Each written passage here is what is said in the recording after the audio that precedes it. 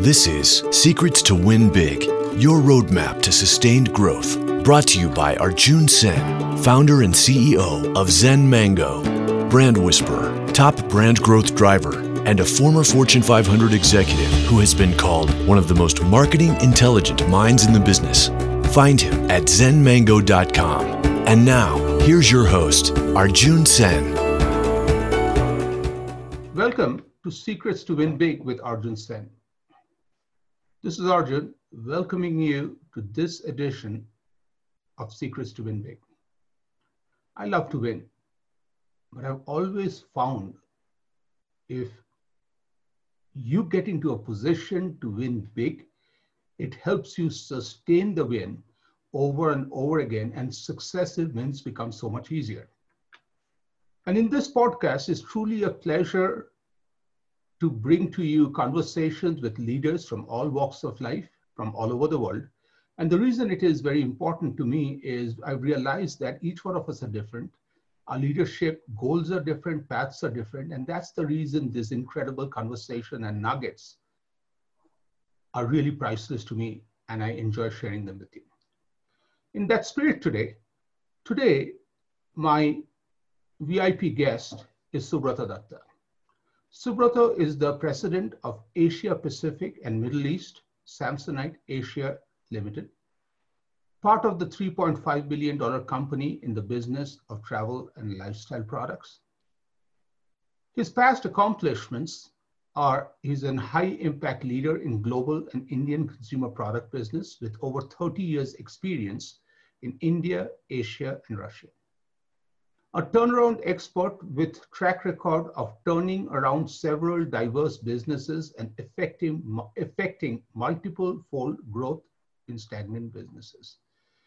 And as you start looking at is, before I share more, you'll start seeing there's a pattern of big impact in big mega brands at a global level, sometimes building on the momentum or sometimes turning around a stagnant business.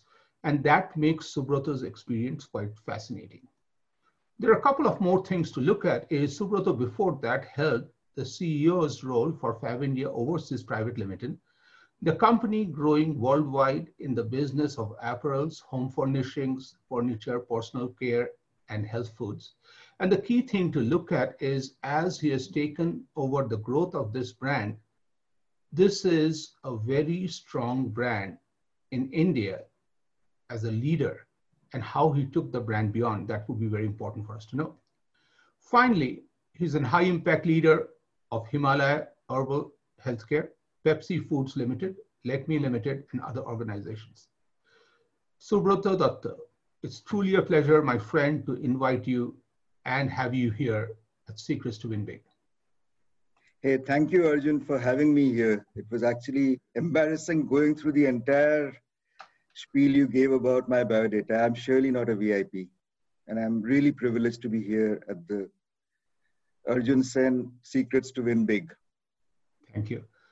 So Subrata, first of all, the moment any one of us talk about luggage right now, some of us may even think, what is luggage? Because from a layman's point of view, Samsonite products are connected to international and national travel business, and that has been so hard hit by COVID. Like, I can't believe, when was the last time my luggage and myself even saw each other? Maybe at some point we need to go into some therapy. So how are you keeping the brand vibrant during these current times and get ready to come out stronger than before in a new normal? Now, surely these are tough times for anyone in the business which has anything remotely got to do something with travel. And definitely our business has been hit to begin with. But there are 3-4 aspects here. One is that we are not just about travel, we are about travel and lifestyle. So half our business is about travel goods and the other half is about products which you need on a day-to-day basis for going to office, for going out on a leisure trip, for going out hiking. And therefore that part of the business is not so badly impacted. It's doing quite well, actually. We've got a diverse range of brands, starting with Samsonite, Tumi, American Tourister, Gregory, Lipo, Hartman. So depending on the circumstances, different brands do differently. And we are, of course, a very global organization. So as you know, coronavirus has been hitting the world, but there are some countries which are more impacted and some which are less. So the job right now is to make the most of what we have. And I think we are doing that. We've been cost rationalizing a lot. We are making the company prepared for what they call the cliche term, the new normal. I would call the future. And yeah, life is not so bad, but it's been very tough. So In I love fact, your... this part of the world, Arjun, in Asia, you may have heard this. There's a saying that challenge and opportunity are kind of the two sides of the same coin. In fact, if I remember correctly, one friend had told me that when you write it in a certain script, they look almost similar. So we believe that this challenge is actually going to be an opportunity for us. It will make our company much more resilient. I'm not hoping bad for anyone, but at the same time, we are a very strong player. Weaker players may not have as good a luck as we have. So we may end up with a larger share of a smaller market. And we are actually not unduly worried about the future. And if I stretch it a little further, as I remember, Arjun, you are an aeronautical engineer, aren't you? Yes, sir. And as an aeronautical engineer, you'll remember that we talk about headwinds. Mm-hmm. And an aircraft takes off only when there's a headwind. Mm-hmm. So I look at this coronavirus somewhat like a headwind where it helps us to fly. I love that. And I'm really glad you brought reference to my aeronautical engineering. And I'm asked this question over and over again, what is an aeronautical engineering doing in the branding field? And I just remind everybody that every aircraft, every day doesn't have to take off. But if you take off, landing safely is non-negotiable. And that's the part where I take pride by saying that any brand message, you don't have to have a brand message, but if you have a brand message, that's what aeronautical taught me is you must land on the heart of every customer every time for a feeling. But again, thanks for drawing reference to my aerospace engineering, and I just had to bring some justification explanations out. So Subrata, let's talk a little bit about Samsonite a little more, okay? With all the multiple brands you talked about, when you joined, Samsonite was already a very established brand, okay? So what was your strategy to take an established brand forward? We'll talk about turnover situations, turnarounds a little later, but how do you take a brand that was already had momentum? How do you build it, take it forward? Like I told you, one has to understand what one has. And like I mentioned to you, Samsonite has always been privileged to be a multi-brand company. Mm-hmm. So when you have a multitude of brands and you fit them to a country. Mm-hmm. So for example, Samsonite has always been very strong in United States of America as over the last many years. It has been the go-to brand for anyone wanting to travel with a product. Mm-hmm. But when we launched in India, in Asia, for example, we realized that India was not ready for Samsonite really. The price point of Samsonite being what it is and the kind of offering that Samsonite had, it wasn't fitting. So we had another brand in our portfolio called American Tourister, a very mm-hmm. strong brand, which we had acquired some time back.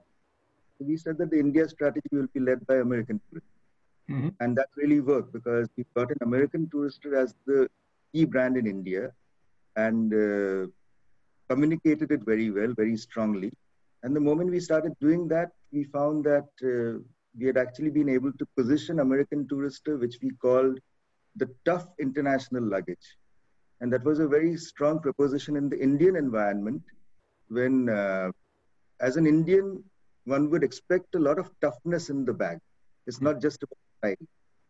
And in a way, we know that's the reality that Indians do get enamored a little when there's something international. Mm-hmm. And they also value something which is valued across the world. So this really worked for American Tourister in India at that stage. And we got success in India. If we would have tried to do it with Samsonite, maybe we would not have been so successful. Likewise, in countries like Japan, we've got a brand Gregory, which is Mhm. into outdoor products. Between Gregory and Tumi in Japan, we have 70% contribution to our total business. So one has to really look at what the market construct is and accordingly what we have and fit the two. So that's what we've been doing. And of course, apart from that, there are many other points which we really took into account. The biggest one, which is a little philosophical, was that earlier we used to have a tendency of saying that if this is the large market pie, let's say 100, Mhm. out of that, what is the market which is above a certain market size, certain price value, sorry. And let's say you take only $100 plus for a cabin bag as your market. And then you say you've got a market share of 60% in that. Mhm. That's one way of looking at it, nothing wrong. But we said that no, anyone who has any intent to travel is our customer. So suddenly your market becomes much larger to look at. And I know, I mean, some of my friends used to at that stage say that if someone is traveling without a bag, just packing everything in a box, that's also my customer. I need to have a brand to address to that and capture the mind of that consumer and therefore the wallet of that consumer. Mhm. So we started looking at the market in a much larger perspective, and that. So to me, I think, these are a few fascinating things, Subrata. One is you talked about was an Indian market in a way I look at is the positioning was somewhat triangulated. On one side, you found a feature that is very important in India, and you communicated like India, it's not durable, it's not, guaranteed, it's very tough, that whole part that how you communicated. Then the whole name on how you brought the establishment, and then brought everything together as you start building that. So I feel that that's a great example.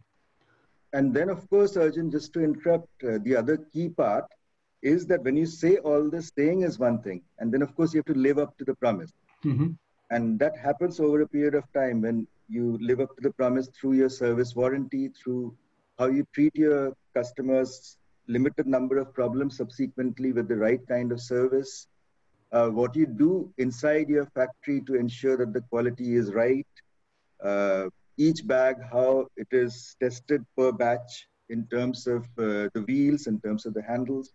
So there's a lot of stress which one bag out of a batch has to go through so as to really satisfy us that this is really worthy of reaching the hands of a consumer. So quality one cannot compromise. Absolutely. And so to me, I think that's a great take on branding. To me, I think even though you talked about building a very strong brand and, love the sneak peek behind how it was established and introduced. But the success, as you're talking about, is the delivery of service and living up the promise, and love how you took it down the supply chain all the way down to how you produce and ensure through testing. So I really think that that's the whole secret to sustaining a brand promise. Now, I really think that we have talked a lot about luggage. Now let's talk about, a little cheesy, but what goes in the luggage, clothing. And that's the part where you have amazing experience in Fab India. Anybody who is not only from India, but travels to India and now also in US in some of the lead cities, Fab India has become clearly known as that defined brand where people pay nearly US, whatever the normal high dollar value for quality clothing. And that's what Fab India has achieved. So for a unique brand defined by its path, both its niche product and also its heritage and its retail outlets, what was the secret to growing the brand both nationally and then taking it outside outside India? Let me first be honest here that Fab India was not a difficult task. Fab India, as you know, Arjun, from your experience in India, has been a very unique brand in India and subsequently abroad. It tells the story of India. It's got the right amount of heritage, it's got the right story, and it's got the right mission. And it's a company with a purpose where the purpose is to take the craft from the artisans of India and take it out to the consumers over there and effectively celebrate India in a unique way. So as far as the message is concerned, there was nothing to be done. Just the question of taking the message out there and using some kind of an amplifier and amplifying it so that more number of people can hear it. So how do you do that? And the first step, of course, was we increased the number of stores drastically. We increased the size of the stores so that the entire shopping could become much more experiential for the consumer. We started working much more on the merchandise, as we call it, the merchandise planning and the entire process of editing and curating. So that what you give to the consumer is very crisp and very to the point, and at the same time making the shopping experience easy. And we started expanding also through a fleet of business partners, which we call the franchisees. So the moment we started doing all this, we got the coverage increased almost 3-4 times. So instead of one person hearing the wonderful story of Fab India, we started getting 5 or 6 people hearing the same story and experiencing it. And that really helped. And once we had done this in the first maybe 1.5 years or so, then we got into bigger communication. We got into mass communication as well. And that's when we really managed to take the story of Fab India, the goodness of Fab India, out there into the deep corners of the country. So I repeat again, Fab India, the best part was that it was a company which was having the right intent and the right purpose. And it was just about amplifying the story. So I love that. And the part, of course, was, I must mention this here in the same breath, that Fab India had one of the most awesome workforce that I've come across. Fab India, first of all, it was, I remember this very fondly. This was one company I joined, and I jokingly said that we must correct the gender imbalance. There were 90% women folk in the company, extremely inspired, extremely sincere, and extremely committed. So there would be people that Fab India would employ after they've started working at the age of maybe 40, 45. They first taking care of their house, and then now they wanted to work. And all these people were out there in a hurry to prove themselves. So it was a lot about mobilizing, channelizing this entire force and getting them to deliver what they always wanted to deliver for Fab India, which was reaching it out to everyone and doing it properly. So let me ask you a follow-up question. You talked about, one of the things you talked about growth, and at that point of time, I think, you also talked about the shopping experience made it easy, but also as you grew, you put the franchises in. On one side, a company with such a clear heritage, story, and mission, at the same time also having such an amazing culture, which was not being faked. It was like born with it, authentic, and grew into how they took care of people. What was the secret behind finding that franchisee, and let's say all the way in Plano, Texas, or in New York, in US, or other parts of the world, who lives the brand culture and continues the experience? It's something like a 50-50 approach. 50% lies in selecting and tying up with a franchisee who has a similar ethos. And the other 50% is over a period of time, getting the franchisee to learn about the company and therefore genuinely get convinced in what the company is trying to do. So I know, again, a very cliched Indian statement perhaps, but something like a marriage. I mean, you first get two like-minded people together, and then over a period of time, they learn about each other and get closer to each other. So there was a lot of contacts which were ensured between the company and the franchisee. And that led to the franchisee getting really committed that what he or she is doing is really making a difference. And Fabindia has had a lot of success with the franchisees. Love that. And to me, I just have to, again, I have no direct connections with Fabindia. I just have to talk about a special, amazing moment. Was in Dallas, Texas, a family gathering, baby's first birthday occasion. And of course, we of Indian origin find every reason to celebrate. My sister-in-law, her daughter's husband, amazing human being, he just realized that all of us have amazing clothes for this evening occasion. He just didn't plan. And he is a very fit human being with long hands, like something little different. Okay. So of course we go to Fabindia. And what I loved was how they literally saw the very fact 3 of us are there to take care of so-called the son-in-law in the family, who in Indian culture is very special. The level of pampering that he got, and he changed and tried maybe 7, 8 different things, and there was no urgency, calmness, nothing, nobody got irritated, and it just left us with such an amazing experience. And we all felt so proud. And if a retail store allowed me to tip, I would have tipped that day a lot of money because of the family pride and the moment they created. So I really appreciate the work all of you have done and had to share a particular story about the brand.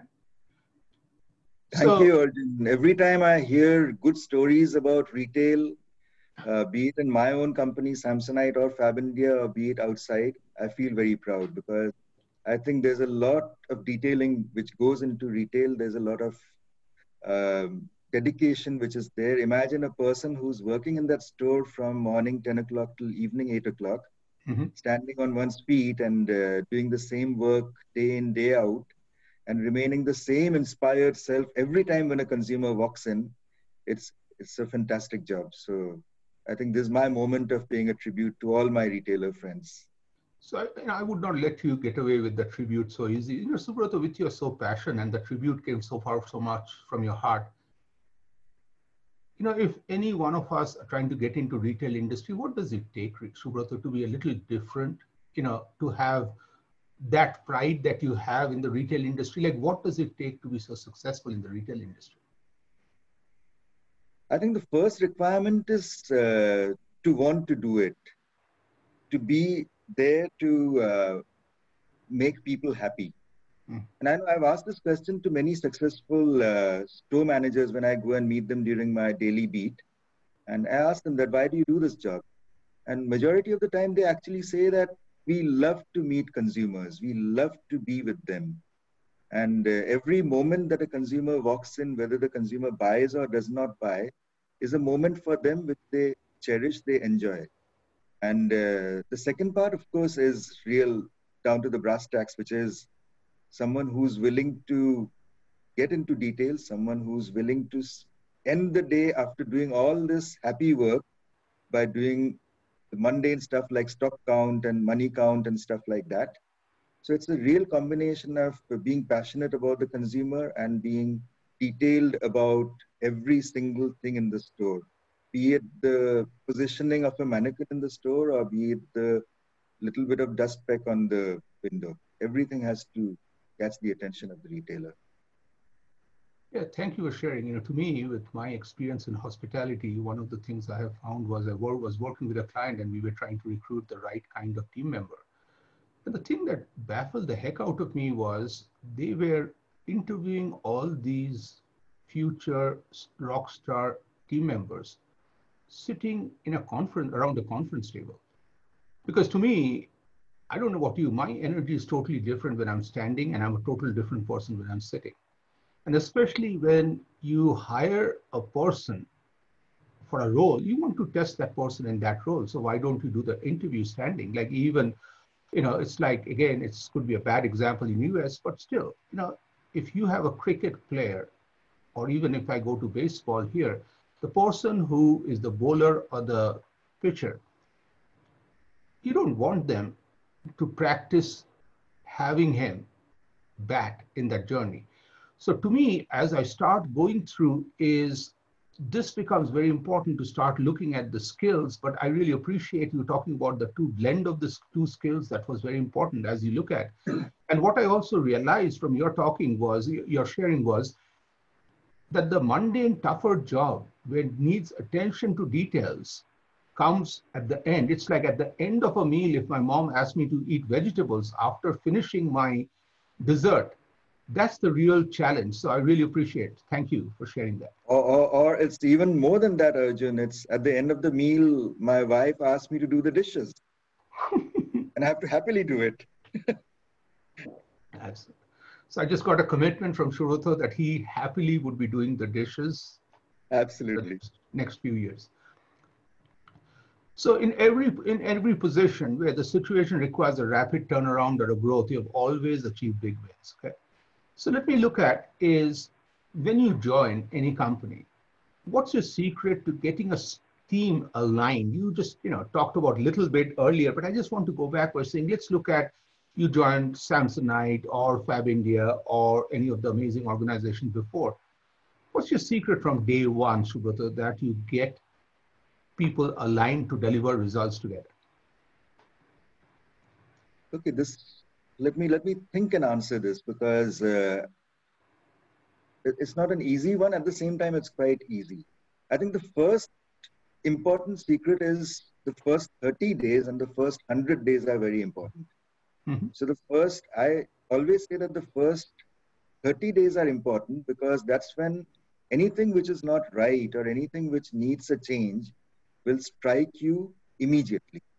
I mean, you just can't miss it. It will be striking you almost like you come back from outside and you find that your main door is completely open and you know that something is wrong, something has gone inside.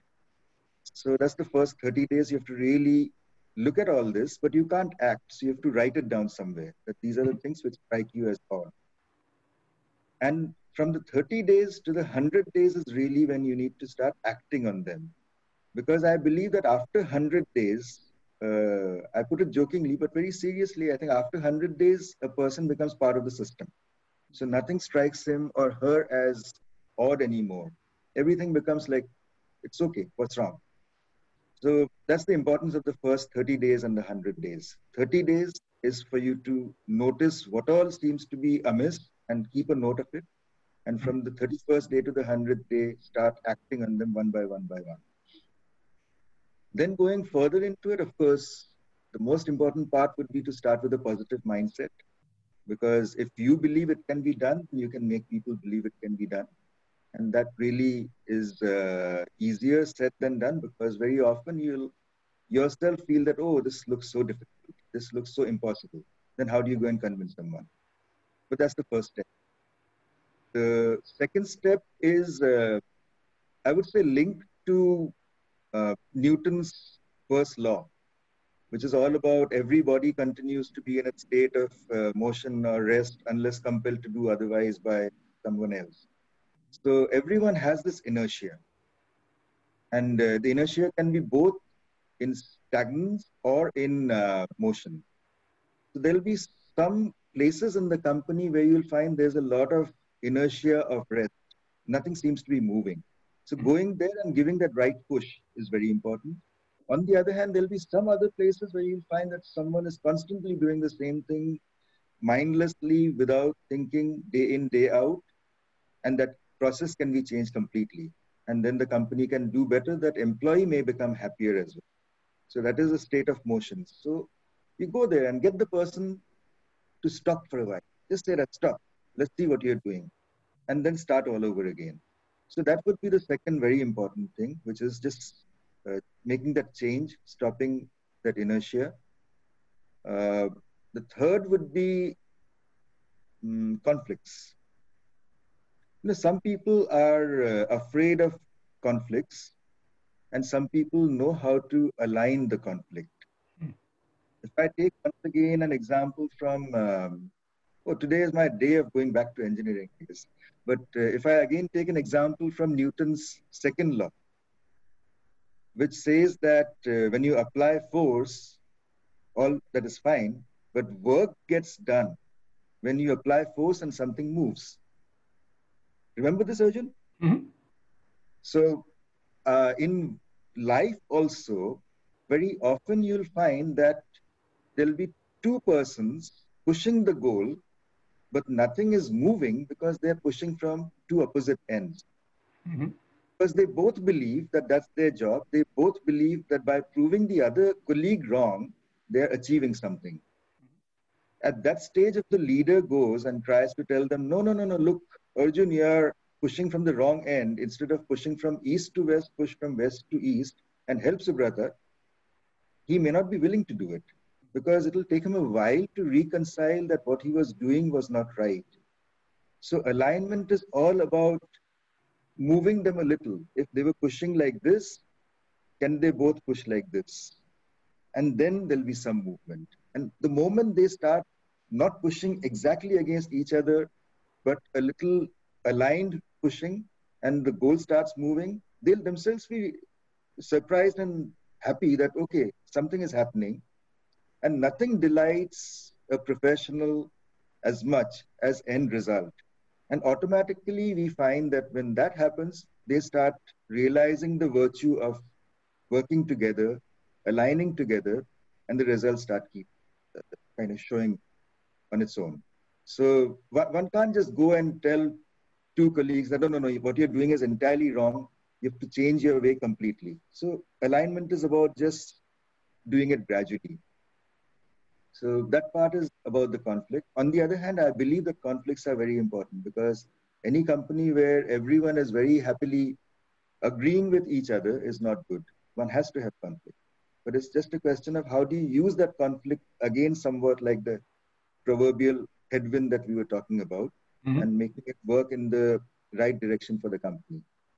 Then, yeah, I think these are the important parts. Then I would also definitely talk about being very clear about the purpose, because the company has to be very clear about what purpose it's serving, be clear about means and end, as in what is the end purpose, and be clear that, okay, the means are not something that should be celebrated as the end objective. Mm-hmm. So the means also should not be such that they justify the end. Be very clear about that. And the last one, Arjun, is perhaps the most important thing I've learned in the recent past, which is all about data. Now, the world today is talking about big data, and that's what is kind of driving all of us. Very important. But at the same time, managers I've seen so often get so much of data that they get confused. Now, how do you cull out information from data in today's world when you're getting reams and reams of data coming to you? How do you make it into something which can be interpreted correctly as information and then act upon it, rather than just celebrating that I'm getting all the data in my company at my desk every day is the biggest challenge. And if all this can be done quickly, if all this can be achieved, again, going back to the 100 days thing, then one gets results in a year, two, and so on. So I love the So concept of, yes, I love the concept of how you talked about 30 days, 100 days. And, you know, that is a great concept. And I have heard about the similar concept in very successful in politics, because anytime you come in, people just watch you and you have those. But I love the way you broke it down into the first 30 to observe, write it down, and then 7, you know, that way, just like a carpenter, you measure multiple times, and then 30 to 100, that's when you're acting on it before you become. And the alignment thing also really hit home, because a mentor of mine told me that one way to maximize on conflict, what he talks about is the third point. If I want to go to 1 and you want to go to 2 and both of us are fighting, why don't we both together push to 3? And once it moves, I love that whole thing about seeing it move, where we just haven't made it move for a while. It's, you know, people love real success. Oh yeah, I believe in that completely, Arjun, that inherently human beings, they love success. And when they see a little success coming, they are inspired to achieve more success. So let's talk about, you know, you have been working globally on building global brands. Okay? So what's the common misconception about building global brands based on your experience you want to break the myth or debunk? Arjun, here I would confess that I have not worked in real luxury end. So maybe what I'm saying will not apply to that. But I strongly believe that the biggest myth for which a global brand has to break so as to be successful globally is that the brand should not change at all, or the products should not change at all from country to country. So I firmly believe that a good brand which goes global must Mm-hmm. be willing to keep the DNA intact, the core intact, but beyond that, it should be willing to change depending on the requirements and needs of a country. It Got it. has to adapt. And if it doesn't, then it So what shows up changes? somewhere What as changes from arrogance. country to country? The DNA doesn't change, but what changes? The individual, if I go into details, be willing to change the product set a little bit, be Got it. willing to modify the product so as to suit the needs of the country. For example, when we move from a Japan to an India, for example, in Japan, if the consumer is wanting more of the small size bags, which are very compact, then give that. Mm-hmm. But when you go to India, the consumer needs a bigger space to give that. If you know that in India, the consumer is going to be traveling more by train, then put that much of focus on the wheels and the durability in terms of where the wheel is going to go over. Mm. But in other places, when you know that it's more for air travel, then you focus much, much more on the weight and Got it. so on. In terms of then colors, for example, a color which may work very well in Australia Mm-hmm. may not work at all in a Japan or a Korea. The shapes, like Korean, we know the backpack shapes have to be a certain uh, more rectangular and more sleek. And that may not be something which the Indian consumer may be wanting. But one has to be constantly willing to make these adaptations and changes. But what one cannot sacrifice would be that basic DNA, which would be, of course, quality, which would be, of course, the purpose of the brand. And The core brand promise, what the brand stands for, and how you fulfill it. Got it. So Subrata, amazing career, amazing impact. So who are, 2 to 3 people who have been most influential in your journey to get to here and beyond?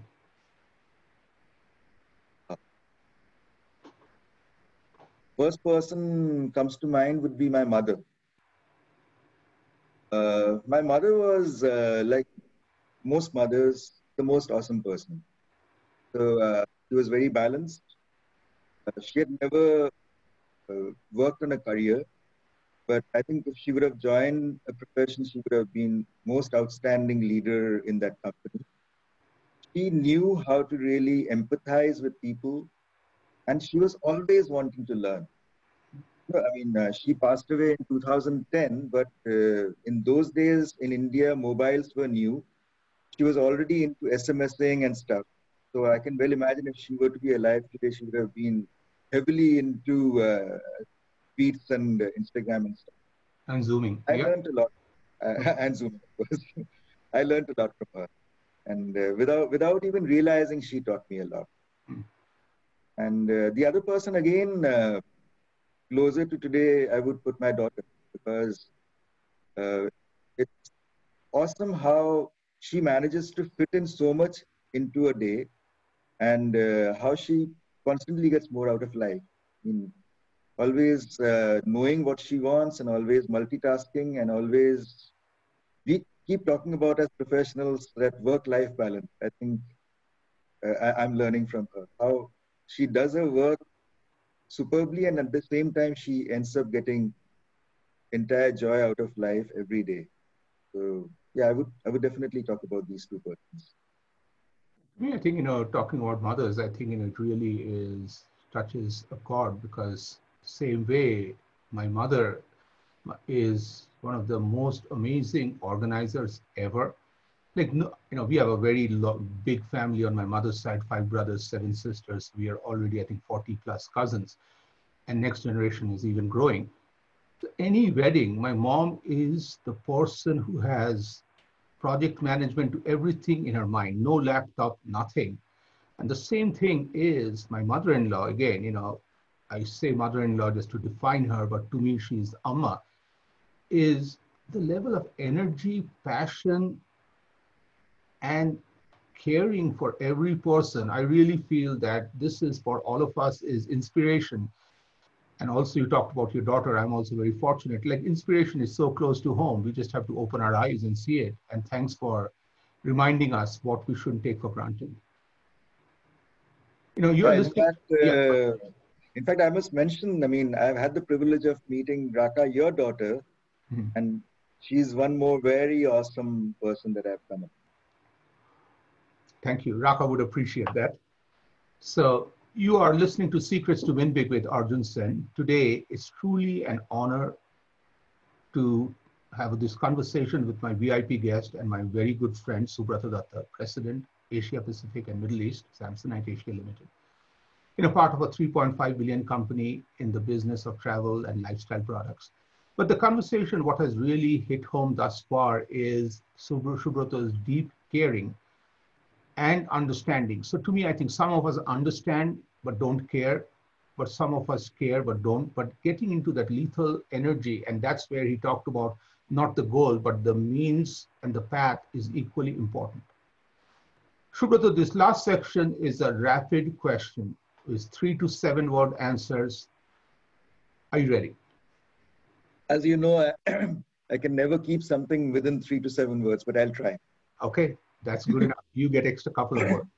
But over 10, Zoom starts acting little bizarre. Okay.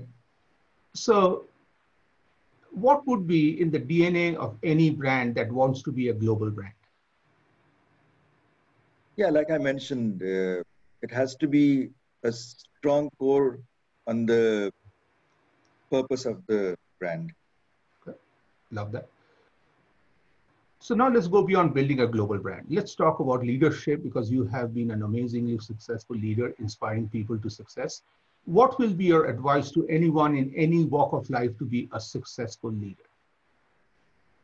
Be fair, be transparent with your colleagues, empower them, trust them, but have a few controls and checks have to be in place, and always face the truth.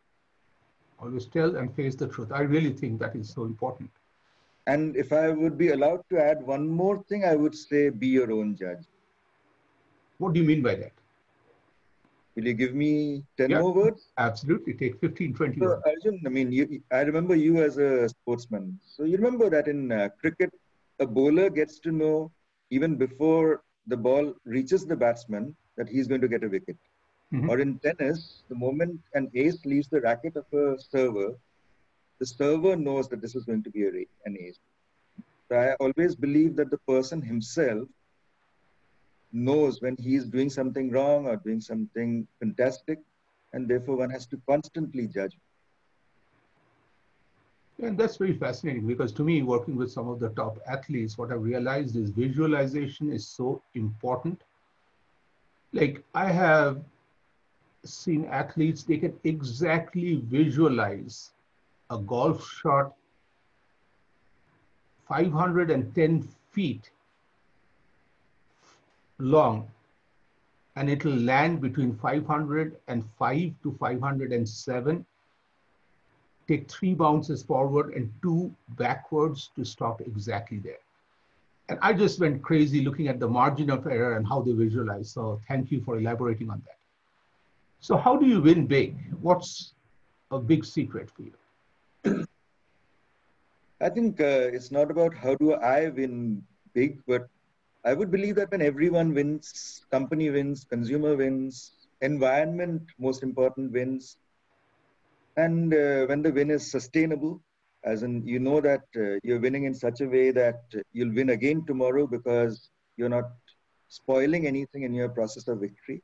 Mm-hmm. So that's really a complete win, a big win. Love that. So 3 to 7 words on what is key turning, what is the key to turning a business around?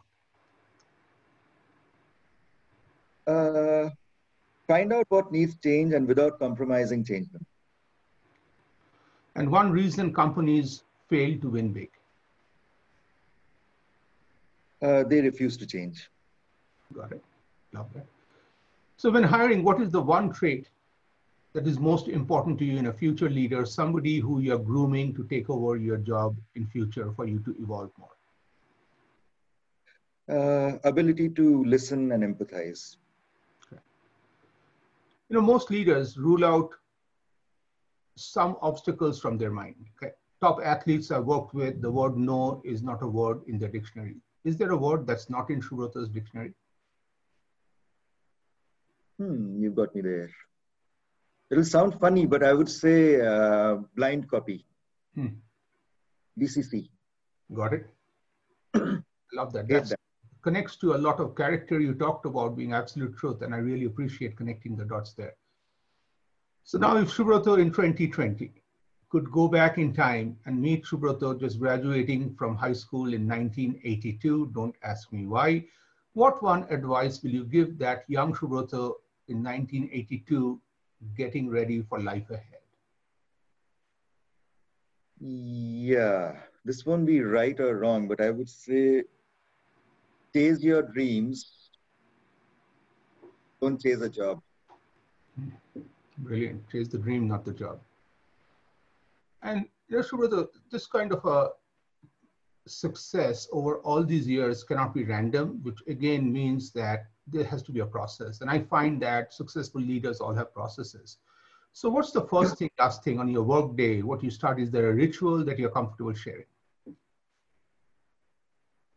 It's not so much urgent about the first thing in the morning, but there is something which I do religiously at the end of the day, and I've been doing it for a long time, which is I write down 3 things. Which is first I write down that what did I do today, which is going to hopefully change the future of the company or the direction of the company, or which was path-breaking. And very often I have nothing to write and I feel sad. The second is I write down that what is it that would not have happened today if I would not have been there.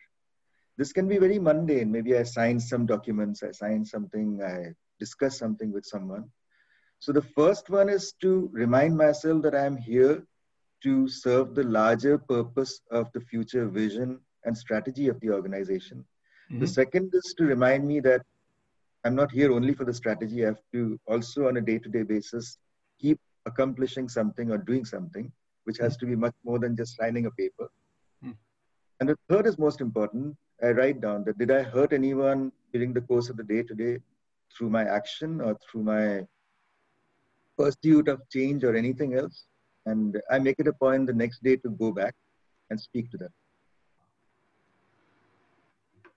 So if you could step into my shoes, what is one question you would have asked Subrata Datta that I did not ask?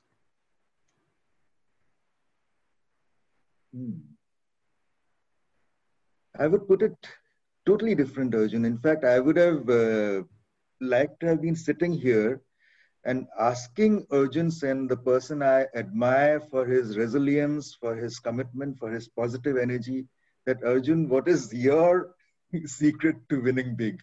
Because you know everything, you know it, man. I mean, I have much more to learn from you than telling you about how to win big.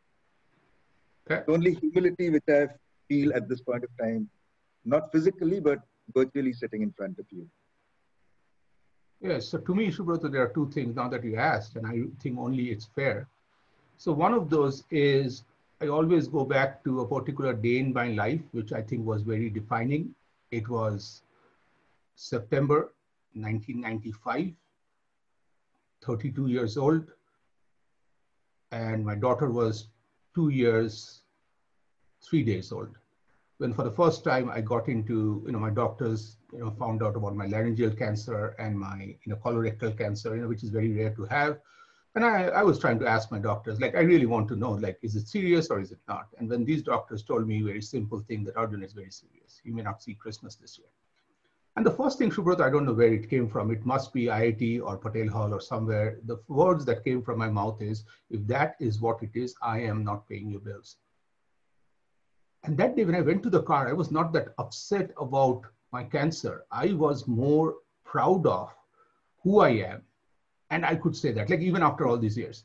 So I just feel that after that, every day in my life, the game has gone to overtime, which means that I already am ahead in life. So I just don't have to worry about positivity. I'm already ahead, and anything that comes to me is just like additional tips I should appreciate.